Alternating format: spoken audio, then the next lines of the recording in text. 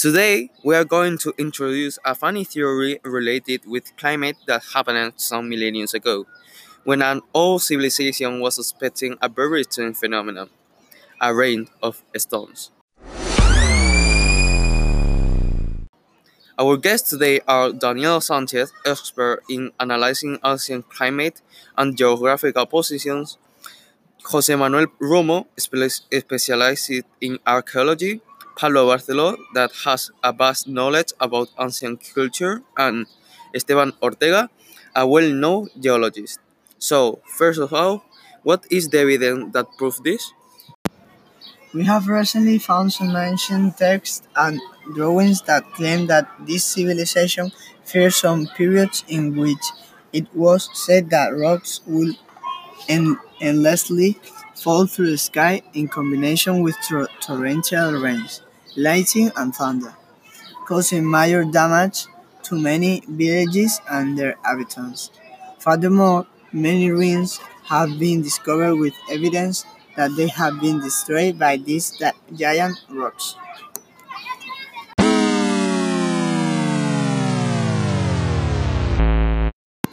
Then, I guess that the villagers would have tried to interpret that cause somehow.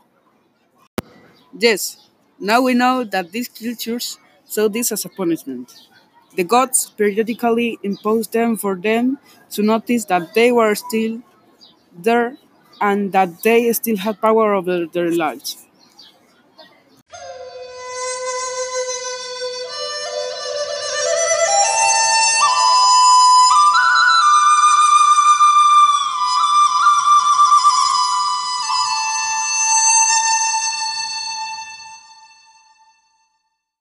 And how have geological experts reacted to all that strange activity? Well, this rare event has caught a lot of scientists worldwide, including myself, off guard, as the mere possibility of this happening was unthinkable nowadays, yet there is clear evidence about its veracity. But there surely must be a logic answer to it, right?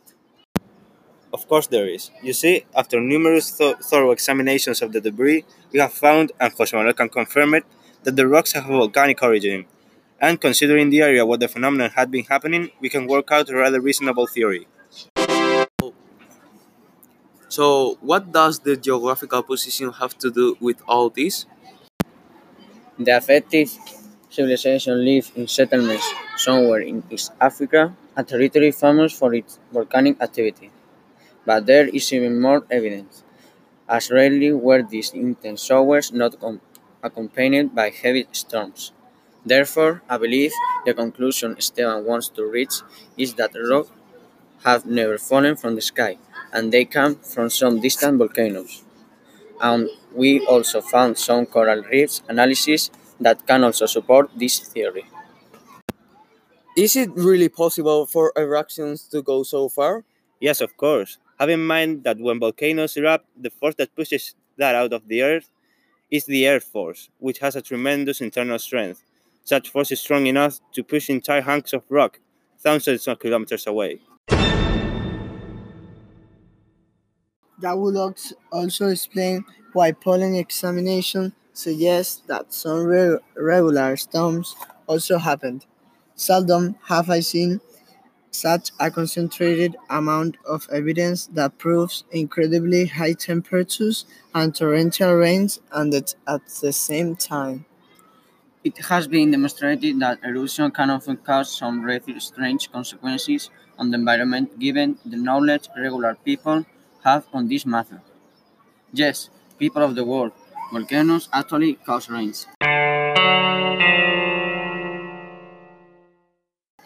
I think you're skipping a very important detail.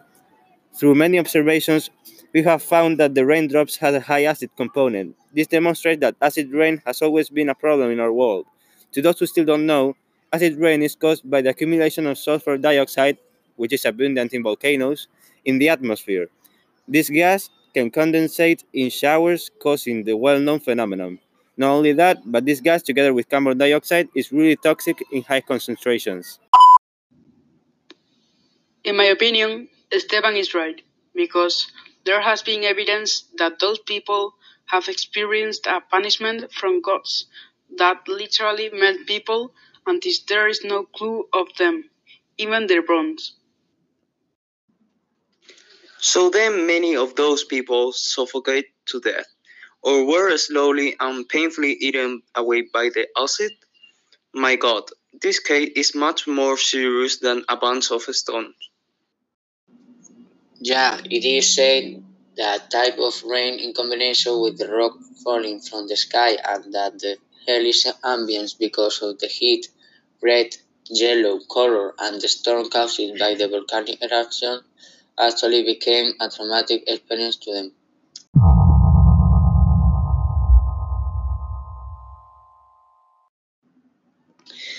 Now that I think about it, it's true that we have mainly found erode human remains there. So, this could happen today? I'm a little bit scared. I am afraid it definitely could.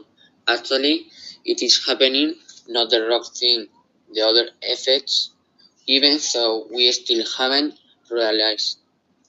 All these gases are the same as dust emitted by factories and industrial generators. In other words, we are now producing even more of this vapor, which could eventually lead to a large-scale disaster.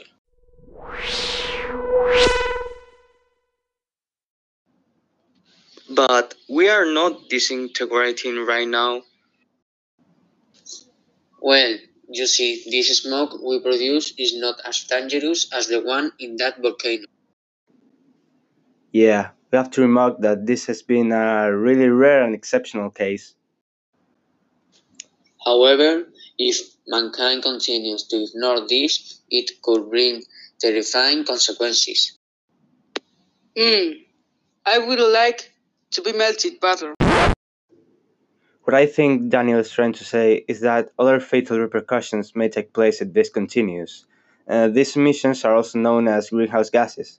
They have a cumulative effect on the atmosphere, which means they will stay there for a very long time. They're also some sort of barrier for ultraviolet radiation. Wait a minute, that's good, right? Not at all.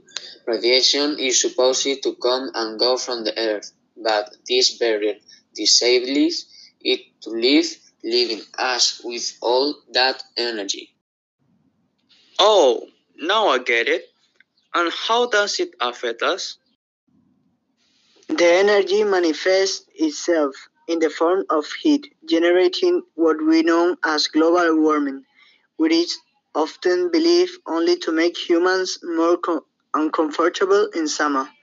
However, it is nothing but the least important of the consequences. As that heat concentrates, it can cause important droughts. Moreover, it slowly melts the polar ice caps, which will ironically produce floods and will end in the extinction of our race. Some may say this is a farce, but by comparing sea levels among other techniques, I can confirm safely assure that there is enough archaeological evidence to be worried.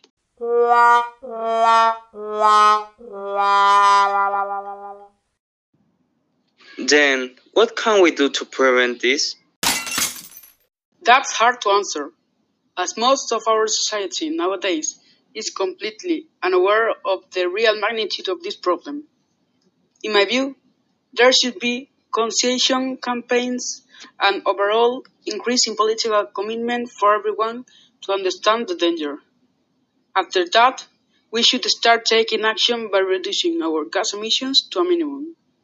It sounds impossible, but with the recent improvements in renewable energy sources, we can rely on other methods to obtain what we need while greatly decreasing pollution. We geologists are currently studying a wide number of ecological sources in order to replace those that produce emissions. Fortunately, though, it seems that more and more people are getting concerned about all this, including governors. Therefore, there may still be some hope for our future. That's a relief. And on that note, we must end this discussion. What started as a debate around some seemingly silly misunderstanding has ended in much more serious exchange on the danger our kind is currently in. I think we have learned a lot about it, and I hope that this program reaches as many people as possible so that everyone can be aware of the huge problem we are facing for all of us to cooperate in solving it.